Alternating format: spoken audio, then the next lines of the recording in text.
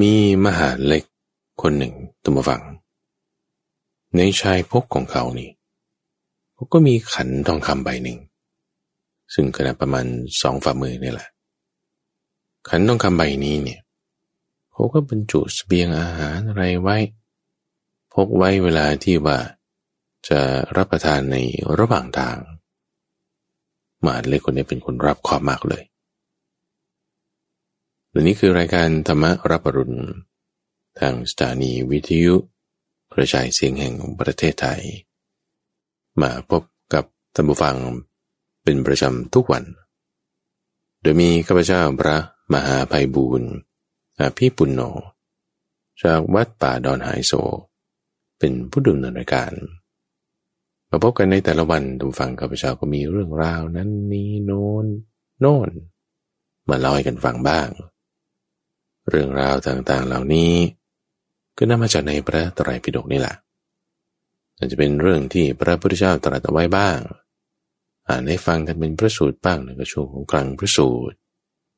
อาจจะเป็นเรื่องราวที่เกี่ยวกับการปฏิบัติทำจิตให้สงบเป็นสมาธิหนึ่งช่วงของเข้าใจธรรมอาจจะเป็นหัวข้อแม่บทธรรมะเปิดขึ้นเป็นประเด็นไล่ไป2 3 4ยังไงถึงก็เป็นช่วงของ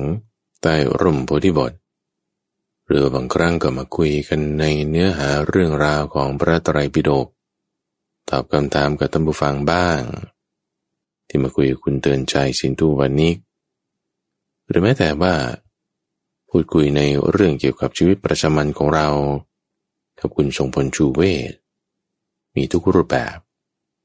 และในทุกวันศุกร์ท่านผู้ฟังเป็นเรื่องราวที่ข้าพเจ้าจะนำส่วนที่เป็นคำอธิบายที่ท่านแยกไว้ส่วนหนึ่งเนี่ยมาทำความเข้าใจอธิบายเล่าให้ท่านผู้ฟังฟังที่ต้องแยกออกมาส่วนนี้เพราะว่าเป็นรูปแบบที่ถูกต้องเลยในความที่ว่าไม่ใช่ว่าเราปนมั่วกันไปหมดแต่ต้องมีการแยกแยะให้เห็นส่วนไหนเป็นพุทธพจน์จริงส่วนไหนเป็นคำอธิบายให้เกิดความเข้าใจเพิ่มเติมเนื้อหาจุดนั้นจุดนี้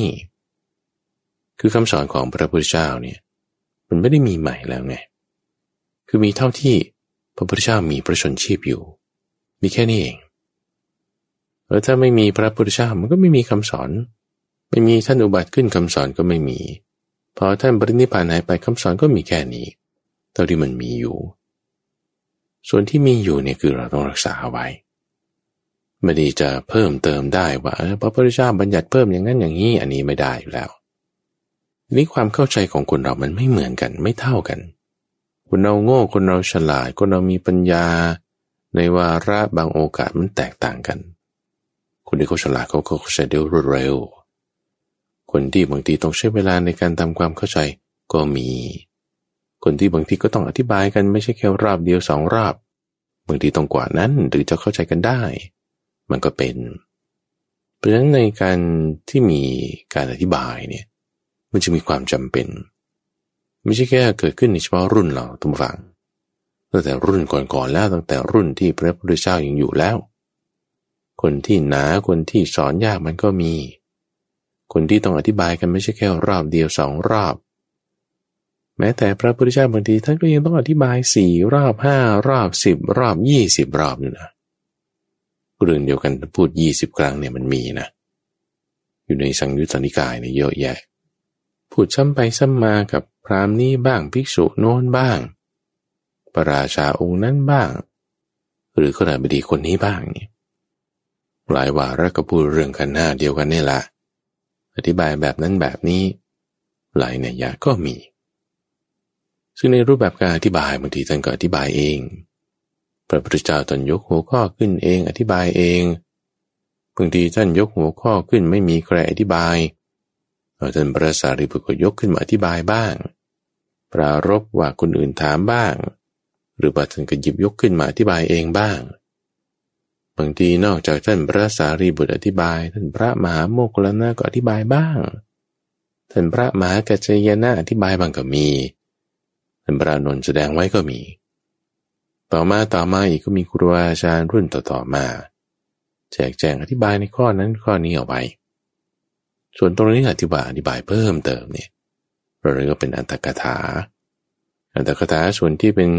พระพุทธเจ้าอธิบายก็มีอัตถกถาส่วนที่ครูบาอาจารย์รุ่นต่อๆมาอธิบายก็มีที่ต้องแยกเอาไว้เพราะว่าให้เข้าใจถึงหัวข้อนั่นเองหัวข้อคือแม่บทคือหัวข้อ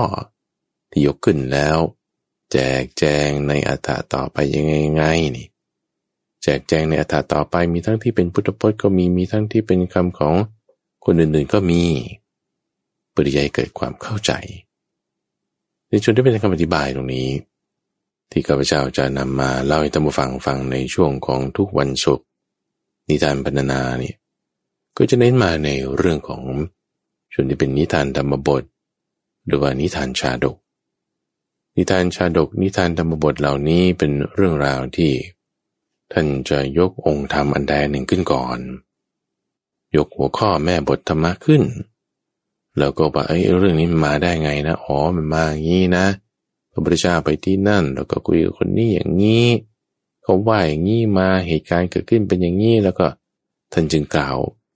หัวข้อแม่บทคำนี้ที่เรายกขึ้นมานี่เอาตรงจุดนี้สำคัญไม่ใช่เอาตรงเรื่องราวนะแต่เอาตรงหัวข้อเนี่ยต้องกลับมาที่นี่ให้ได้หลักการเนี้ยเราจะหนีไม่ได้เลยหลักการนี้ถ้าเราใช้อยู่เป็นประจำแล้วเนี่ยเราจะไม่หลุดออกจากคำสอนเราจะตั้งมั่นอยู่ในคำสอนได้ดีการพัฒนาในแนวทางธรรมะของเราก็จะเกิดขึ้นได้นั่นเองตัวหลักการนี้ตามฝั่งในวันนี้หัวข้อที่เราจะยกขึ้นนั่นก็คือ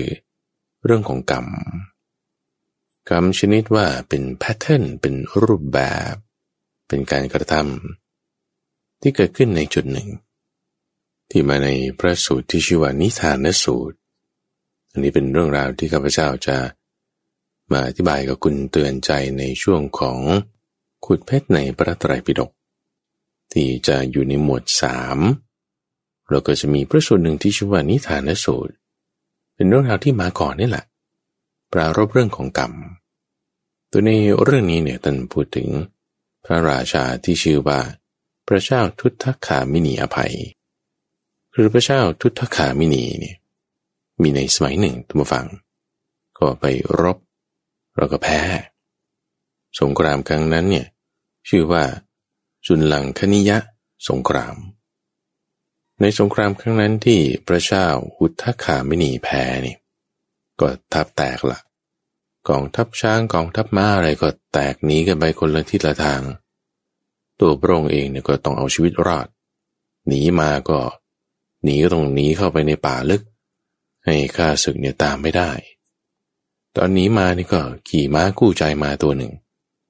มากับมหาดเล็กคนสนิทที่ชื่อว่าติสสะเวลาที่หนีจากการแพ้การยุทธการรบในทุกฝั่งคือหนีเอาชีวิตรอดนะหนีเอาชีวิตรอดนี่ก็คือแบบโกยแนบอะหนีนี่ไม่ต้องว่ามองว่าข้าศึกจะตามมาไหมวิ่งหนีให้ได้รวดเร็วที่สุดเพราะว่าหนีเอาชีวิตรอดแล้วแพ้ในการยุทธครั้งนั้นหนีก็เข้าป่าลึกเลยเข้าป่าไปหนีไปเนี่ยไม่ได้เลี้ยวหลังเข้ามาลึกเรื่อยๆลึกเรื่อยๆเดินทางมาเหน็ดเหนื่อยเนี่ยก็เกิดอาการหิว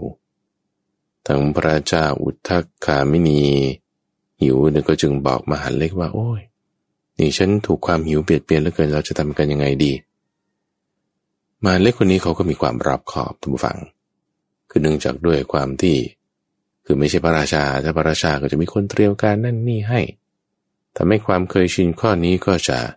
แบบไม่ได้เตรียมอาหารเอาไว้แต่ว่ามหาดเล็กเนี่ยเขาก็จะเตรียมอาหารเอาไว้สำหรับเขาโดยก็จะมีขันทองขนาดจะสักแบบฝ่ามือ1-2ฝ่ามือนี่แหละใส่อาหารเสบียงเอาไว้ผูกไว้ที่อยู่ชายพกของตัวเองก็พระราชาถูกความหิวเบียดเบียนก็เลยบอกว่าเนี่ยข้าพเจ้านี่มีอาหารอยู่ในขันทองใบหนึ่งซ่อนไว้อยู่ในระหว่างชายพกมาด้วยเอาทั้งนั้นเรามาแบ่งกันกินเถอะก็จึงให้มหาดเล็กเนี่ยนำอาหารออกมาคลี่ผ้าออกมาวางขันทองบนผ้าพระราชาก็จึงบอกว่าเอางั้นให้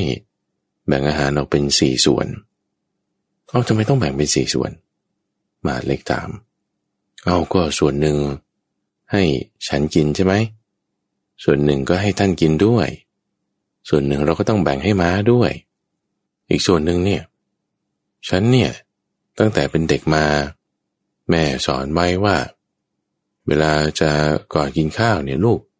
เราแบ่งส่วนเอาไว้ถวายพระก่อนถ้าไม่แบ่งส่วนเอาไว้เนี่ยจะกินเนี่ยไม่ได้เลยคือพระเจ้าทุตตคามินีอภัยเนี่ยมีพฤติกรรมที่ทำอย่างนี้จนเป็นประจำก็เรียกเป็นอาจินกรรมต้นต้องการอธิบายข้อนี้แหละว่ามีการกระทำที่ต้องแบ่งอาหารออกไว้สำหรับถวายพระก่อนที่ตัวเองจะกินข้าวเนี่ยอยู่เป็นประจำในที่เราอาจจะสังเกตเห็นคุณยายคุณย่าแม่หรือพ่อที่เตรียมอาหารใส่บาตรในเวลาหุงข้าวเนี่ยจะแบ่งส่วนเอาไว้ก่อนว่าอันนี้สำหรับถวายพระนะนี่แหละเป็นลักษณะอย่างเดียวกันที่ว่าจะแบ่งอาหารไว้ทำบุญซะก่อนพระเจ้าทุตตคามินีอภัยเนี่ยถูกฝึกมาอย่างนี้ตั้งแต่เด็กแล้วเป็นอาจินกรรมของท่านก็จึงว่างั้นก็แบ่งไว้ส่วนหนึ่งก่อนมหาเล็กก็มีความคิดว่าในภาวะแบบนี้เราจะมาแบ่งเป็นอีกส่วนหนึ่งทำไมเรามีแค่3ชีวิตเนี่ยก็แบ่งกันแค่3คนก็พอแล้วก็ถ้าแบ่งไว้อีกส่วนหนึ่งแล้วพระที่ไหนจะมารับในป่าในดงแบบนี้ไม่มีหรอกพระราชาก็บอกว่าไม่น่าเอานี่เป็นนิสัยของฉันเราก็แบ่งไว้4ส่วนแล้วกันแบ่งไว้อีกส่วนหนึ่งเพื่อถวายพระไว้ก่อนพอแบ่งไว้แล้วก็ตามที่สั่งแล้วพระราชาสั่งเอาก็ว่าตามนั้นยังไงก็ว่ากันไปทีนี้พระราชาก็เลยบอกให้ประกาศเวลาให้ไปนิมนต์พระว่างั้นเถอะท่านครับเวลานี้มันจะมีใครมาอยู่ในป่าเนี่ยจะไปนิมนต์ใครที่ไหนพระราชาก็บอกว่าเรื่องพระจะมาเนี่ยมันไม่ใช่ของท่านนะแต่ว่ามันเป็นเรื่องที่เป็นหน้าที่ของคนที่ว่าเรามีอาแล้วเรานิมนต์พระไว้พระจะมาหรือไม่มาเดี๋ยวท่านก็มาเองแหละแล้วก็ว่าไปเราจะไม่กินข้าวแล้วถ้าเรายังจะไม่ประกาศเวลาขึ้นก่อนประกาศเวลานี่คือหมายถึงว่าให้มีการนิมนต์พระคุณเจ้าขึ้นติสสะอมาตย์นี้ก็เลยบอกว่างั้นไปก็ไปก็เลยออกไปห่างจากจุดที่ตัวเองเตรียมเรื่องอาหารเอาไว้สัก3-4 ก้าวแล้วก็ตะโกนขึ้นบอกว่านิมนต์พระคุณเจ้าตรงนี้มีอาหารใครต้องการรับอาหารก็เชิญนิมนต์ทางนี้คือประกาศเวลาขึ้นแบบนี้ปรากฏในขณะนั้นตามฟังมีภิกษุรูปหนึ่งที่ชื่อว่าโพธิยมาลกะท่านมีหูทิพย์ท่านอยู่นู้นไกลไปอีกตั้งหลายเมืองได้ยินเสียงนี้ขึ้นว่านี่เสียงที่พระเจ้าอุทธัคคามินีอภัยให้ประกาศขึ้นแพ้การรบแล้วก็เข้าสู่ป่าดงดิบหนีภัยตัวเองจะรับประทานอาหารก็ด้วยอุปนิสัยที่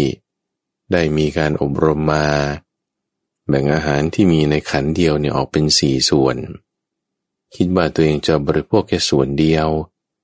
อีกส่วนหนึ่งก็ให้ม้าอีกส่วนหนึ่งก็ให้มหาดเล็กอีกส่วนหนึ่งนี่ก็จะขอถวายพระทางจิตเป็นกุศลขนาดนี้ภิกษุรูปนี้ท่านก็มีความคิดว่าจะไปสงเคราะห์พระราชาองค์นี้พระภิกษุที่ทุกฝั่งก็ต้องมีหน้าที่ในการที่ว่าสงเคราะห์อนุเคราะห์ด้วยใจอันงามก็จึงมาด้วยมโนคติแต่ว่ามาด้วยมโนคตินี่ก็คือเหมือนกับว่าเป็นกายทิพย์มาให้ท่านได้รู้ถึงความปรากฏขึ้นว่ามีภิกษุมาปรากฏขึ้นแล้ว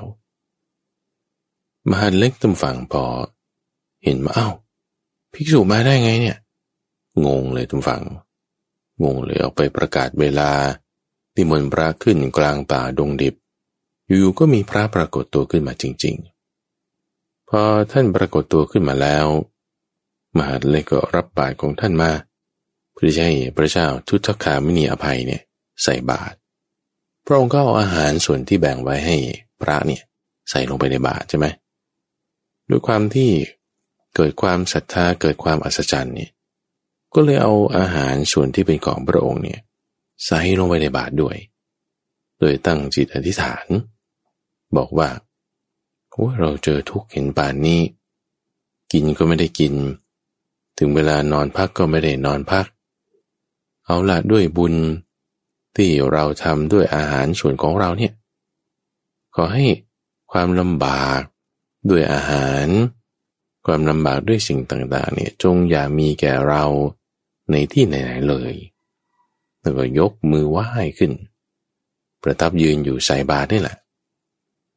ฝ่ายมหาดเล็กท่านผู้ฟังเห็นพระราชาเนี่ยถูกเบียดเบียนด้วยความหิวจนมันยังไม่อยากกินอะไรนะท่านผู้ฟังลองคิดดูมันก็ว่าดาราบางคนเนี่ยเขาเคยพูดเอาไว้วันนี้เขาต้องลดน้ำหนักเขาต้องระวังอาหารงดอาหารบางทีงดจนแบบว่าเป็นนิสัยอะว่าอยากกินก็ไม่ได้กินคือมันกินไม่ได้มันกินไม่ลงแต่หิวอยู่เป็นลักษณะของอาการแบบหนึ่งพระราชานี้ก็เหมือนกันหิวแล้วด้วยความหิวเบียดเบียนแต่ว่าด้วยความที่ไม่อยากจะถูกความหิวเบียดเบียนนี่อีกก็จึงเอาอาหารเนี่ยใส่บาตรทำบุญไม่ได้มีความอยากในอาหารเลยแต่มีความคิดที่ว่าจะสละออกไม่ตระหนี่มหาดเล็กเห็นข้อนี้แล้วตัวเองก็กินไม่ลงเหมือนกันก็เลยเอาอาหารของตัวเองนี่แหละเทใส่ลงในบาตรของพระคุณเจ้านี่เหมือนกันส่วนม้าท่านผู้ฟังม้าที่พระเจ้าทุตคามินีไปขี่มากับมหาดเล็กเนี่ยเห็นอาการแบบนี้แล้วก็กินไม่ลงเหมือนกัน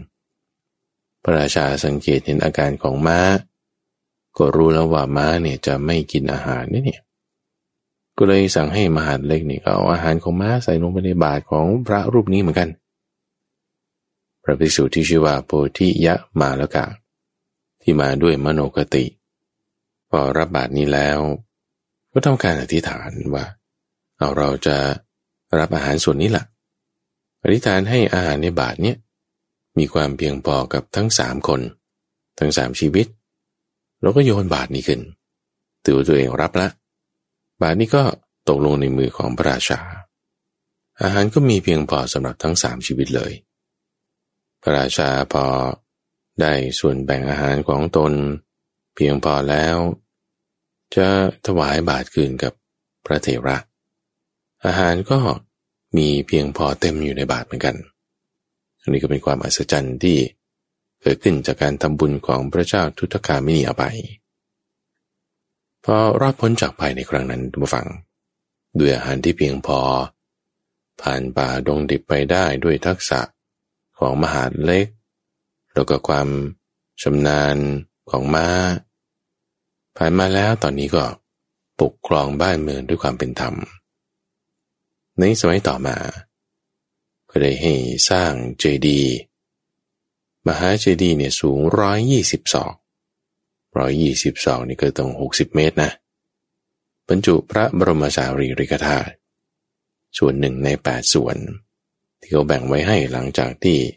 พระพุทธเจ้านี่คงเป็นเรื่องของพระพุทธเจ้าองค์ก่อนๆนั่นแหละปรินิพพานแล้วได้พระบรมสารีริกธาตุมาก็สร้างเจดีย์ขึ้นพระเจ้าทุตคามินีไปสั่งให้สร้างเจดีย์ยังไม่ทันเสร็จเลยตัวพระองค์เองใกล้จะสวรรคตแล้วคือแก่มากแล้วในจังหวะที่นอนอยู่บนเตียงที่เตียงจะตายนี่แหละจะสวรรคตนี่แหละพระสงฆ์อะไรต่างๆก็มาสวดสาธยายมนต์อะไรต่างๆให้ฟังเพราะได้ดำเนินการในการที่กำลังสร้างเจดีย์อยู่ในขณะที่ฟังสวดนั้นไปเนี่ยก็มีเรื่องราวอย่างที่ข้าพเจ้าเคยให้ฟังในสัปดาห์ก่อนๆของช่วงนิทานปรรถนาและทุกฟังที่พูดถึงธรรมิกะอุบาสกที่ว่าในขณะที่พระสวดอยู่เนี่ยก็มีรถที่มาจากเทวโลกมาจอดอยู่ถึง6 คันหนึ่งมาจากชั้นดาวดึงคันหนึ่งมาจากชั้นนิมานรดีคันหนึ่งมาจากชั้นดุสิตต่างๆกันทั้งสวรรค์6 ชั้นเนี่ยมีราชรถ6 คันมาจอดรอเอาไว้พอพระสงฆ์สวดจบเสร็จเรียบร้อยท่านมาตรวจดูโอ้นี่มารถจะมารับเรานะเนี่ยก็เลยให้เจ้าหน้าที่ดูซิว่าตัวพระเจ้าทุตคามินีภัยนี่ได้ทำบุญอะไรมาไว้บ้างสร้างกุศลบำเพ็ญบุญมาอย่างไร เจ้าหน้าที่นี่ก็อ่านให้ฟังแล้วว่าทำจุดนั้นทำจุดนี้ให้ทานสร้างศาลาทำความดีต่างๆจุดไหนอย่างไรมีจุดหนึ่งที่ประทับใจแล้วก็ซาบซึ้งใจของพระเจ้าทุตกามินีอภัยอย่างมากเลยก็คือจุดตรงที่ว่าได้รับความลำบากนั่นเองคือคนเราเนี่ยนะตอนที่มีแล้วทำเนี่ยมันก็ไม่มีปัญหาไงคุณมีแล้วคุณจึงทำใช่ไหมล่ะแต่พอตอนที่ไม่มีแล้วมันยากมันลำบากแล้วยังได้ทำเนี่ยโอ้โหความยากลำบากเนี่ยมันแบบว่าหนักหนาคือมันประทับใจมากมันซาบซึ้งใจมากคนมีใครๆเขาก็ทำได้แต่คนไม่มีแล้วยังทำได้นี่อันนี้นี่น่ายกย่องมากพระเจ้าทุตคามินีมีอาหารแค่ขันเดียวมันได้คนละไม่ถึงอุ้งฝ่ามือนี่หรอกแบ่งออกแล้ว3 ส่วนนี่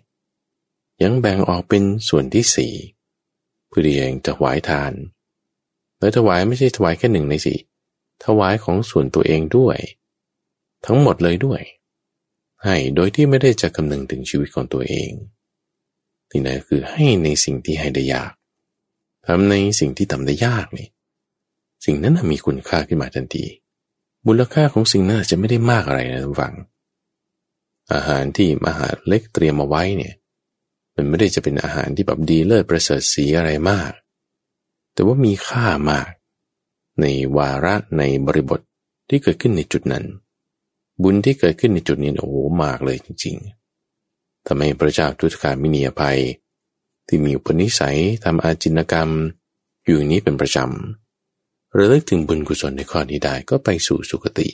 โลกสวรรค์นี่คือในข้อนี้ท่านต้องการจะอธิบายถึงอาจินกรรมคือการกระทำกรรมที่เราทำอยู่เป็นปกติในข้อนี้คืออาจินกรรมฝ่ายที่เป็นฝ่ายบวกฝ่ายที่เป็นกุศลฝ่ายที่เป็นอกุศลก็จริงเหมือนกันท่านผู้ฟังบางทีเราอาจจะตบยุงอาจจะฆ่าสัตว์เล็กๆน้อยๆอยู่เป็นประจำเนี่ยทำอยู่เป็นประจำนะมันไม่ดีในทางตรงข้ามความดีทำอยู่เป็นประจำนะต่อให้มันเล็กๆน้อยๆนิดๆหน่อยๆทำเถอะทำมันเป็นอาจินมันดีนี่คือในเรื่องของพระเจ้าทุตคามินีอภัยแต่มาเรื่องที่2ในบัดนี้ก็สืบเนื่องจากสัปดาห์ก่อนๆที่ข้าพเจ้าได้นำเรื่องของอนุมานสูตรที่เป็นคำของท่านพระมหาโมคคัลลานะหมายท่านผู้ฟังได้ฟังพูดถึงเรื่องของคนที่ว่ายากคนที่ว่าง่ายว่ามีลักษณะอย่างไรเรื่องของการที่เก้อยากบอกยากสอนยากเนี่ยพระพุทธเจ้าบอกว่าเป็นสิ่งที่ไม่ดีก็มีวาระหนึ่งท่านฟังมีภิกษุรูปหนึ่งที่บวชมาใหม่เราก็เป็นลูกผู้ดีคือพ่อแม่มีเงินทองร่ำรวยฟังธรรมแล้วตัวเองก็มีศรัทธาบ้างก็จึงขอออกมาบวชแล้วเนี่ยก็ปรากฏว่าอุปชฌาย์อาจารย์ก็สอนให้เอามีจริยวัตรอย่างนี้นะต้องกินเวลานี้อย่ากินเวลาอย่างนั้นต้องพูดอย่างนี้อย่าพูดอย่างนั้นเข้าห้องน้ำต้องทำท่านี้อย่าทำท่านั้นห่มผ้านี่ต้องห่มอย่างนี้อย่าห่มอย่างนั้นเวลาเดินไปแลไปต้องสำรวมอินทรีย์อย่างนี้กินอาหารเนี่ยต้องกินสิ่งนี้อย่ากินสิ่งนั้นเวลากินต้องเคี้ยวแบบนี้อย่าเคี้ยวแบบนั้นเวลามีคนมาหาต้องรู้อคันตุกะวัดต้องรู้ธรรมเนียมของผู้ที่จะเดินทางไปวัด14เนี่ยต้องมีต้องทำธุดงค์13เป็นอย่างไรสอนหมดเลยสอนทั้งข้อปฏิบัติทางวินัยข้อปฏิบัติทางธรรมแต่ปรากฏว่าภิกษุรูปนี้เนี่ยบอกยากมากไม่รับฟังคำตักเตือนด้วยความเคารพหนักแน่นจะทำแต่ตามใจของตนน่ะอยากนุ่งห่มแบบไหนก็ห่มเข้าไปอยากเดินไปทางไหนก็เดินไปอยากตื่นเวลาไหนก็ตื่นได้อยากกินอะไรก็กินไปนี่ทำไมบอกยากตื่นแล้วก็ไม่ฟังไม่อดทนรับฟังคำตักเตือนด้วยความเคารพหนักแน่นเป็นผู้ที่ท่านพระมหาโมคคัลลานะบอกว่าไม่ควรที่จะไว้วางใจ ในอนุมานสูตรว่าไว้อย่างนี้ทีนี้เรื่องราวในความที่ว่าคนบอกยากเนี่ยมีเยอะแยะมาตั้งแต่ในสมัยพุทธกาลแล้วมีวาระหนึ่งก็ปรารภภิกษุรูปนี้ล่ะแล้วก็ได้กล่าวถึงชาดกที่ชื่อว่าคิชชะชาดกคิชชะเนี่ยแปลว่านกแรงท่านผู้ฟังเหมือนภูเขาคิชกูฏเนี่ยนะคือภูเขาที่ทางยอดมันมีรูปเหมือนกับหัวของนกแร้งเหมือนกับนกแร้งเขาก็เลยเรียกว่าภูเขาคิชกูฏเป็นนิทานชาดกที่พระพุทธเจ้าตอนนั้นเกิดเป็นนกแร้งเกิดเป็นนกแร้งอยู่ที่คิชชะบรรพตคือภูเขาที่เหล่านกแร้งเนี่ยเขาจะอาศัยกันอยู่นกแร้งเนี่ยก็เป็นนกที่ตัวใหญ่ปีกมันก็แข็งหัวนี่มันก็ลู่ลมใช่ไหมล่ะมันก็จะบินได้เร็วบินได้สูงเพราะว่าในชาตินั้นพระพุทธเจ้าเกิดเป็นนกแร้งตัวหนึ่งแล้วก็มีเหล่าบริวารต่างๆมากมายมีลูกของท่านชื่อว่าสุปัตแร้งสุปัตเนี่ยโอ้เป็นแร้งที่ตัวใหญ่มากโดยเป็นพญาแร้งก็บาได้มีกำลังมากมีบริวารหลายพันพญาแร้งสุปัตนี่ก็เลี้ยงดูมารดาบิดาเลี้ยงดูโพธิสัตว์อย่างดีด้วยแต่ว่าด้วยความที่ตนมีกำลังมากอย่างนี้ทำให้พญาแร้งสุปัตเนี่ยปกติแล้วก็มักจะบินไกลเกินควรบินไกลเกินกว่าที่หมู่ฝูงแร้งเนี่ยเขาจะพาบินกันไปบิดาคือโพธิสัตว์นี่ก็เตือนแล้วว่าลูกนี่อย่าบินไปให้มันเกินประมาณนะควรจะบินเท่านี้เท่านี้พญาแร้งสุปัตนี่ก็รับคำละแต่ก็ยังไม่ฟังคำที่แร้งโพธิสัตว์ได้สอนบุตรคือพญาแร้งสุปัตเอาไว้ก็คือว่าถ้าบินไปเนี่ยแล้วเห็นแผ่นดินที่เราอยู่เนี่ยเหมือนกับใบบัวที่อยู่บนหนองน้ำเมื่อไหร่เนี่ยอย่าบินเลยเกินจุดนั้นไปนะเพราะว่าเป็นลักษณะของความสูงที่สูงเกินขึ้นไปเนี่ย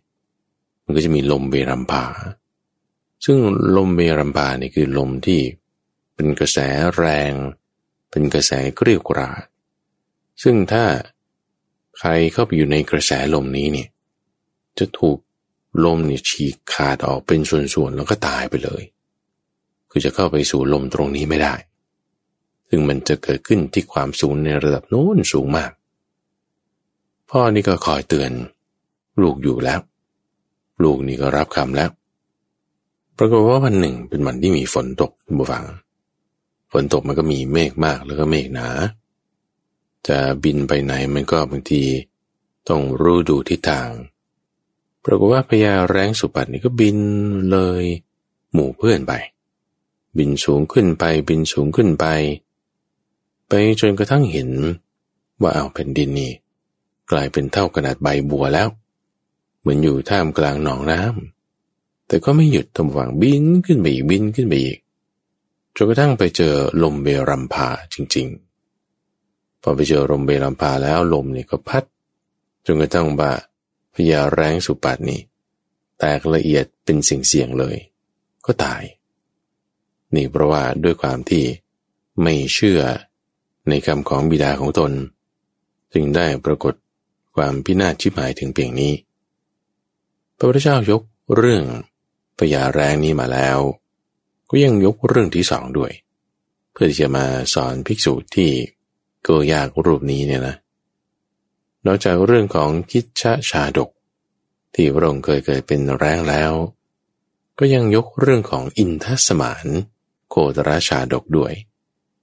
อินทสมานโคตรชาดกนี้ก็เป็นเรื่องของมานพคนหนึ่งที่อยู่ในตระกูลพราหมณ์ชื่อว่าอินทสมานพระพุทธเจ้าตอนนั้นเกิดเป็นฤาษีคือฤาษีนี่ก็คือมาจากตระกูลพราหมณ์นี่แหละคืออยู่ในตระกูลพราหมณ์แล้วพอโตขึ้นหน่อยก็สละความอยู่ครองเรือนออกบวชเป็นฤาษีอยู่ในป่าก็มีเราพวกพราหมณ์เนี่ยแหละก็มาฝากลูกหลานฝากมาศึกษาหาความรู้อยู่กับฤาษีโพธิสัตว์ของเรานี้ด้วยก็มีมานพคนหนึ่งที่มาศึกษาหาความรู้อยู่ที่ชื่อว่าอินทสมานโคตระซึ่งอินทสมานโคตระเนี่ย อุ้ยเป็นเด็กที่บอกยากไม่เชื่อฟังคำของใครอยากไปไหนก็ไปอยากกินอะไรก็กินครูบาอาจารย์สอนยังไงก็ไม่ค่อยเอื้อเฟื้อเชื่อฟังหมู่คณะจะว่ายังไงบางทีก็บอกยากตัวเองไม่ฟังแต่ด้วยความที่โพธิสัตว์มีความอนุเคราะห์ด้วยใจอันงามก็จึงอยู่กันไปก่อนทำได้ตรงไหนก็ทำด้วยกันเอาของมาจากป่าบ้างเลี้ยงชีพกันไปบ้างเพื่อให้อยู่กันได้ในกลุ่มหมู่คณะของเหล่าฤาษีเหล่านั้นปรากฏมีอยู่วาระหนึ่งท่านผู้ฟังที่อินทสมานโคตระเนี่ยก็ได้ไปเก็บของในป่าเพื่อที่จะมาแบ่งสู่หมู่คณะได้รับประทานกันก็ไปเจอลูกช้างตัวหนึ่งลูกช้างตัวนี้มันก็มาอยู่ที่กองศพของแม่คือแม่ช้างตายลูกช้างนี่ก็ไม่มีที่พึ่งมายืนร้องไห้อยู่ข้างศพของแม่ก็เลยโอ้ยสงสารลูกช้างนี้จับใจก็เลยเอาลูกช้างเนี่ยมาเลี้ยงด้วยเอากลับมาที่อาสมเป็นที่อยู่ของพวกฤาษีทั้ง500อยู่ที่ป่าแห่งนั้นปรากฏว่าในขณะที่เอากลับมาเนี่ยเพื่อนก็เห็นแล้วอินทรโคสมานเธอเอาอะไรมาเนี่ยลูกช้างโอ้มาได้ไงเนี่ยแม่มันตายโอ้แล้วจะทำไงเนี่ยก็จะเลี้ยงมันไว้อินทสมานโคตระก็จึงเลี้ยงไว้อยู่บริเวณอาสมนั่นแหละหาอาหารให้มันกินเล่นกับมันมีความคุ้นเคยสนิทสนมกันมากรักมันด้วยมันก็รักอินทโคสมานนี้ด้วยผ่านไปวัน2 วันเรื่องนี้ก็รู้ถึงฤาษีที่เป็นหัวหน้าของเรามานพเหล่านั้นฤาษีโพธิสัตว์ของเราก็เรียกอินทสมานโคตระมาเข้าพบละถามเรื่องราวต่างๆเหล่านี้ว่าจริงไหมที่เลี้ยงลูกช้างไว้เชือกหนึ่งอินทสมานโคตระนี้ก็บอกว่าจริงครับเลี้ยงไว้จริงๆแม่มันตายโพธิสัตว์ฤาษีก็พยายามจะบอกว่าเลี้ยงไม่ได้นะเพราะว่าช้างตัวเนี้ยมันจะทำร้ายมันจะฆ่าท่านนะเวลาที่มันโตขึ้นมาถูกตึงขนาดนี้ก็ไม่ฟังด้ว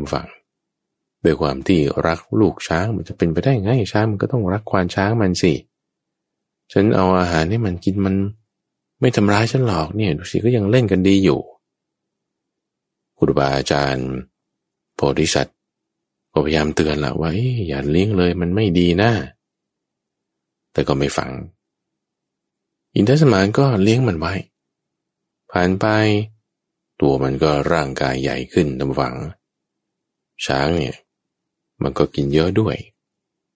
ผ่านไปครึ่งปีหนึ่งตัวมันก็ใหญ่ขึ้นเราก็ใหญ่ขึ้นกำลังก็มากขึ้นภาระในการหาอาหารเลี้ยงดูที่อินทสมานรับเอาไว้นี่ก็เริ่มหนักมากขึ้นมันมาพีคตรงที่ว่าในปีหนึ่งนั้นตามฝังเกิดภัยแล้งขึ้นชนิดที่ว่าป่าที่อยู่เนี่ยก็แห้งแล้งพืชพันธุ์อะไรต่างๆไม่ออกผลเลยเหี่ยวแห้งแดดก็ร้อนน้ำก็หายากช้างเนี่ยด้วยการที่มันโตใหญ่ขึ้นมันก็เข้าสู่วัยรุ่นของมันนะพอมันมีร่างกายใหญ่โตท้องมันใหญ่ขึ้นมันก็หิวปรากฏว่าวันนั้นเนี่ยเป็นวันที่ดาบทนี่ก็บอกกับพวกลูกศิษย์แล้วว่านี่ภัยแล้งขนาดนี้เอาเจ้าจงเดินทางข้ามทางกันดารนี้ไปนะไปถึงมันมีป่าแห่งหนึ่งอยู่ตรงโน้นที่ป่าแห่งนั้นเนี่ยมีทั้งอ้อยมีทั้งแอปเปิ้ลมีทั้งกล้วยมีทั้งอะไรต่างๆอยู่เต็มเลยให้เดินทางไปทางนั้นจะเจออาหารได้พวกดาบทพวกมานพต่างๆก็จึงทำตามคำของโพธิสัตว์ให้ไปทางนู้นก็ไปเอาช้างนี่ก็อยู่ที่เดิมนั่นแหละไม่ได้ไปกับพวกมานพเหล่านั้นด้วยความที่มันก็อดหิวโซหลายวันดูฟังภาระที่เข้าสู่ภัยแล้งเกิดอารมณ์เสียหงุดหงิดขึ้นในขณะที่อินทสมานไม่อยู่เนี่ยนะมันก็ทำลายกุฏิที่พักอะไรต่างๆไปหมดเลยโพธิสัตว์ของเราก็ไปหลบหนีขึ้นต้นไม้อยู่จุดหนึ่งเห็นรูปการแบบนี้โอ้แย่แล้ว ช้างวันนี้มันเป็นแบบนี้พวกลูกศิษย์ของเราเนี่ยก็ไปเที่ยวหาอาหารอยู่ในป่าแห่งหนึ่งด้วยกว่าจะกลับมานี่ก็บ่ายก็เย็นก็ค่ำนู่นช้างนี่ก็อาละวาดอยู่ไม่เป็นสุขละในจังหวะที่พออินทสมานเดินทางกลับมาวังก็หาอาหารได้เป็น2 เท่าของคนอื่นด้วยเพราะว่าต้องนำกลับมาเลี้ยงช้างคิดถึงอยู่แต่กับช้างที่ตัวเองเลี้ยงเอาไว้อยู่หลายปี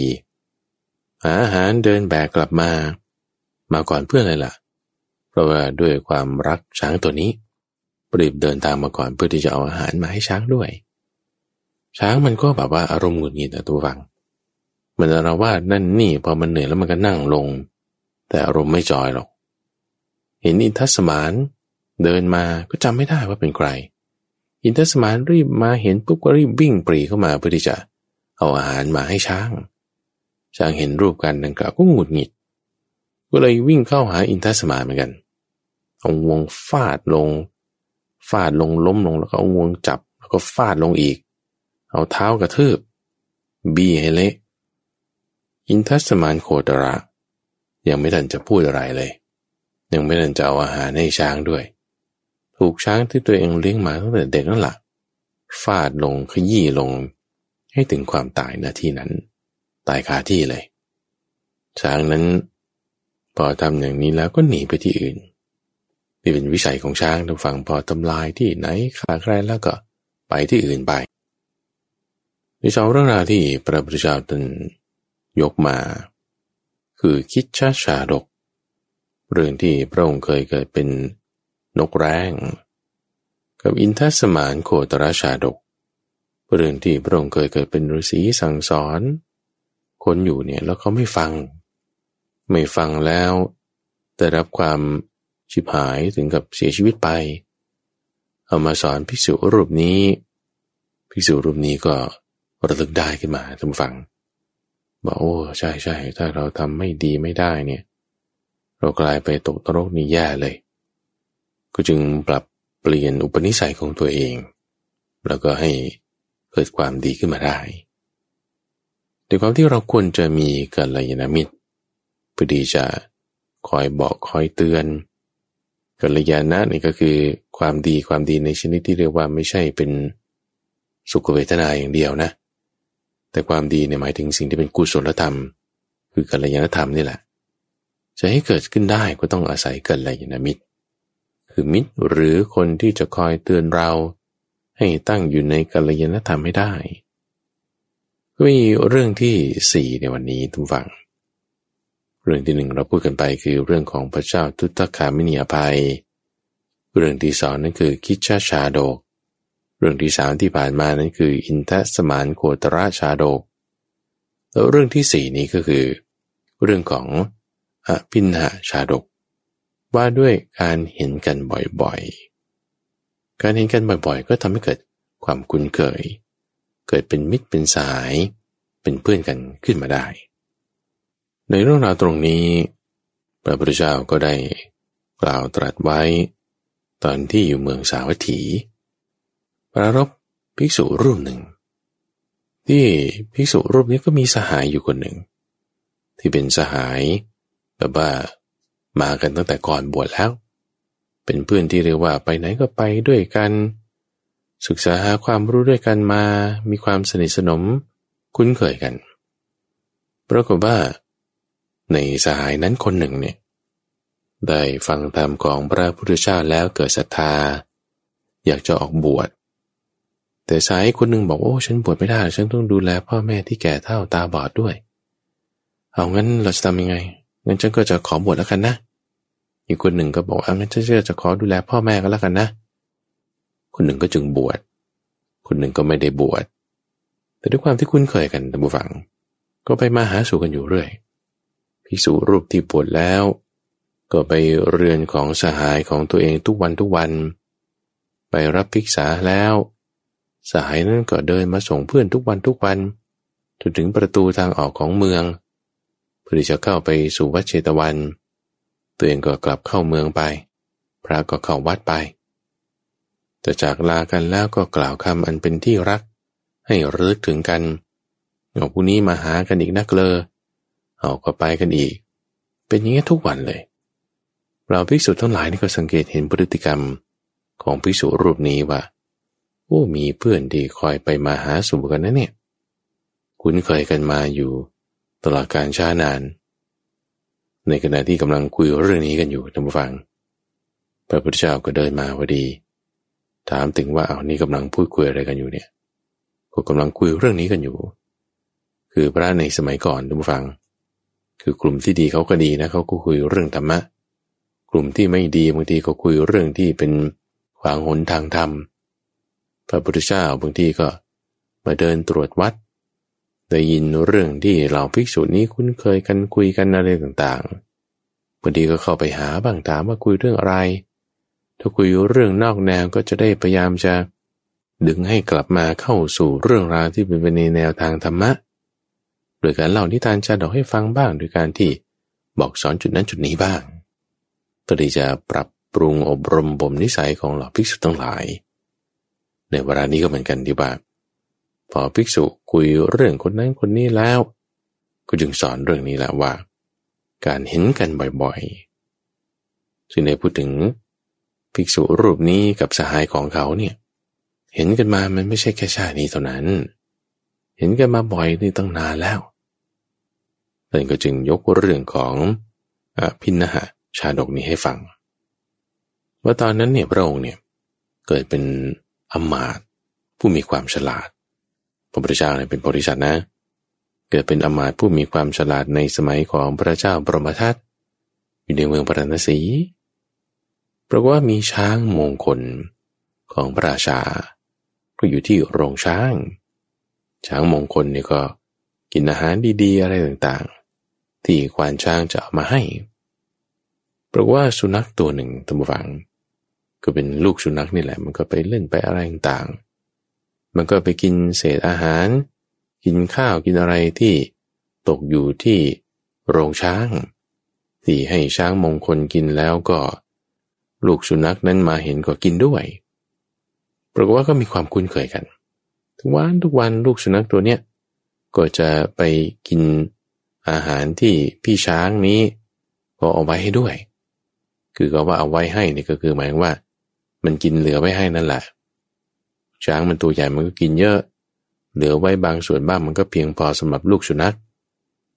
นี่ก็ไปกินทุกวันบางคืนบางวันก็นอนอยู่กับพี่ช้างนี้ด้วยอยู่ไปตัวมันก็ใหญ่ขึ้นนะลูกสุนัขมันก็เริ่มที่จะเข้าออกยากแล้วมันก็อยู่ที่นั่นเลยท่านฟังในหัตถาจารย์คือคนเลี้ยงช้างเห็นลูกสุนัขมาอยู่กับช้างมงคลตัวนี้ก็ไม่ได้ว่าอะไรเห็นมันคุ้นเคยกันแบ่งกันกินบ้างเล่นกันบ้างเห็นแล้วก็ให้มันอยู่ไปไม่ว่าอะไรแต่ก็ไม่รู้มันมาจากไหนแหละมันมาก็อยู่ไปคุ้นเคยกันเล่นกันไปเวลาที่เอาช้างไปอาบน้ำลูกสุนัขนี่ก็ไปด้วยเวลาที่เอาช้างไปฝึกลูกสุนัขนี่ก็ไปด้วยเวลาที่เอาช้างไปจุดไหนเดินเล่นในโรงช้างลูกสุนัขนี่ก็ไปด้วยขี่ช้างไปบ้างเดินตามไปบ้างเอาเล่นกันบ้างก็มีความคุ้นเคยกันปรากฏว่าในวันหนึ่งตำฝังก็มีชาวบ้านคนหนึ่งเขาก็เอาอาหารไปส่งไปทำธุระอะไรอยู่ที่โรงช้างแห่งนี้เห็นลูกสุนัขตัวนี้ตำฝังก็เลยคิดว่าสุนัขตัวนี้ดีนะเล่นกับช้างขึ้นไปอยู่บนกระเพาะมันบ้างโหนงวงมันบ้างอะไรต่างๆก็เลยคิดว่าจะเอาสุนัขตัวนี้ไปเลี้ยงเอาไปสอบถามไปสอบถามมาเอามันมาได้ไงเอามันไม่มีเจ้าของเอางี้ท่านจะขายให้ฉันได้ไหมก็เลยขอรับเจ้าสุนัขตัวนี้มาเพื่อที่จะไปอยู่ด้วยภายนอกโรงช้างชาวบ้านคนนี้พอชาวบ้านเอาสุนัขตัวนี้ไปแล้วนี่ช้างนี้ก็เกิดความเศร้าใจละเกิดความเสียใจที่ว่าไม่ได้เล่นกับสุนัขตัวนี้เลยสุนัขตัวนี้ไปไหนทำไมเอาสุนัขของฉันไปพอไม่เห็นเพื่อนเกลอคู่หูช้างมงคลนี้ก็เริ่มไม่กินข้าวละเริ่มไม่กินข้าวเริ่มไม่ดื่มน้ำเริ่มไม่ท ตามคำที่จะบอกก็นั่งซื่อๆอยู่เหมือนคนเสียใจแล้วก็นั่งสังกตายอย่างนี้แหละท่านฟังช้างมันก็เป็นควานช้างก็งงไว้ทำไมช้างเราวันก่อนนี่มันยังดีๆอยู่นะวันนี้ทำไมมันเป็นอย่างนี้แล้วเนี่ยเมื่อกี้ถามทีก็เป็นโรคภัยไข้เจ็บอะไรหรือเปล่ามันปวดท้องหรือเปล่ามันปวดยังไงหรือเปล่าก็จึงนำความข้อนี้กราบทูลเรียนกับพระราชาพระราชามาดูแล้วปกติช้างมงคลเนี่ยทุกฟังก็พูดดีๆด้วยมันก็เข้าใจภาษามนุษย์แต่ช้างมันพูดไม่ได้ไงมันก็ไม่รู้จะสื่อสารกับเรายังไงพูดกับมันดีๆให้กินข้าวให้กินน้ำมันก็ไม่กิน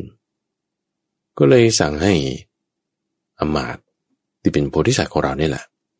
มาคอยสังเกตอาการดูซิว่านี่ไปรักษาช้างหน่อยสิช้างทำไมเป็นอย่างนี้อมาตย์ก็ไปดูแล้วดูมันก็ไม่ได้ป่วยอะไรนี่นาแผลก็ไม่ได้เป็นอุณหภูมิก็โอเคสุขภาพร่างกายตรวจดูจับตรงนี้ก็ไม่มีปัญหาแต่อาการแบบนี้เป็นอาการของคนที่กลุ้มใจนะคนที่เศร้าเสียใจอะไรต่างๆมันจะเป็นแบบนี้แล้วช้างตัวนี้เนี่ยได้คุ้นเคยกับใครไหนมีหรือเปล่าก็ไม่มีนะคนที่จะเข้ามาในโรงช้างนี่ก็ไม่ได้มีควานช้างก็ว่าแล้วไม่มีใครที่จะแบบว่าเล่นคุ้นเคยสนิทสนมกับช้างเนี่ยมีไหมก็มีลูกสุนัขอยู่ตัวหนึ่งสุนัขนี่ก็เล่นกับช้างอยู่ประจำแต่ว่าตอนนี้เขาไม่อยู่แล้วเขาให้ชาวบ้านไปว่าอย่างนี้โพธิสัตว์ก็จึงคิดว่านี่ต้องเป็นเหตุนี้แน่นอนว่าต้องเป็นสุนัขที่เล่นอยู่กับช้างนี่แหละได้หายหนีไปแล้วช้างนี่ก็จึงเสียใจสอบถามดูว่าสุนัขนี่อยู่ที่ไหนก็พยายามตามไปตรงฝั่งสุนัขตัวที่ว่านี้ปรากฏว่าพอถูกเขานำไปแล้วเขาก็ผูกไว้กับที่บ้านเขานั่นแหละแต่สุนัขมันก็ไม่ยอมกินข้าวเหมือนกันด้วยความที่มันก็เสียใจจากการที่ว่าได้จากกับช้างนี่มาโพธิสัตว์เราก็ตามไปอยู่ที่ไหนไปเจอแล้วก็พบว่าสุนัขตัวนี้สุนัขตัวนี้ก็เสียใจเหมือนกันไม่ยอมกินข้าวกินน้ำนอนเศร้าอยู่โพธิสัตว์ก็จึงได้นำสุนัขตัวนี้มาอยู่ร่วมกันกับช้างมงคลของพระราชาพอช้างได้เจอกับสุนัขตัวนี้แล้วก็ดีใจกันมากทั้งสองฝ่ายเล่นกันเห็นกันคุยกันช้างนั้นก็กลับมามีอาการเป็นปกติกินข้าวได้ดื่มน้ำได้พระราชามีความคิดว่าโพธิสัตว์อมาตย์นี่เป็นผู้ที่รู้อัตยาศัยของสัตว์เดรัจฉานมีความฉลาดรู้จักสังเกตสังกาก็จึงประทานยศ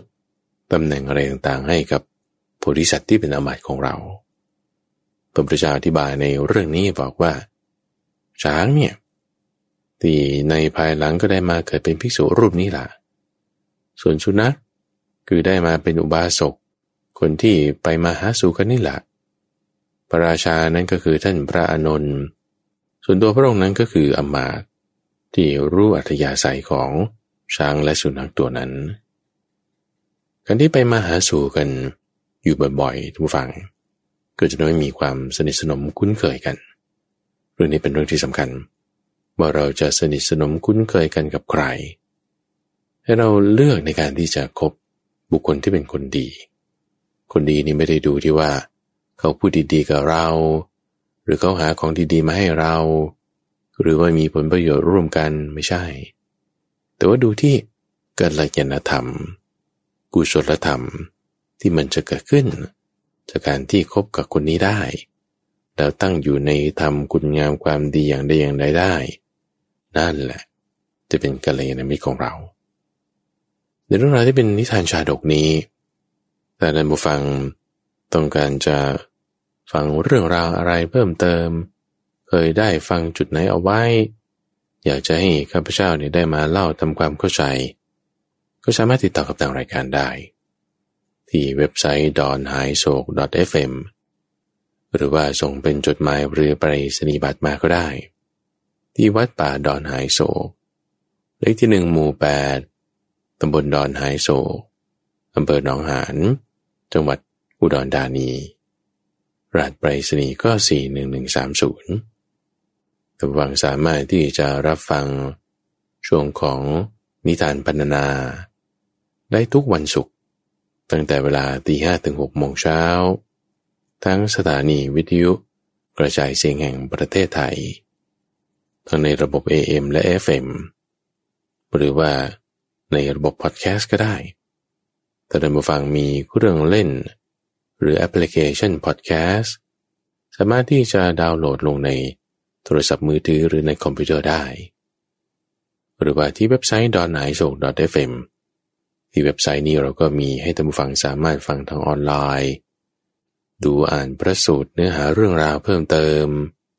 หรือว่าส่งข้อความติดต่อสื่อสารกับทางรายการก็ได้ที่เว็บไซต์ .naisok.fm ในรายการธรรมราบรุณนี้เราก็มีผู้สนับสนุนคือกรมประชาสัมพันธ์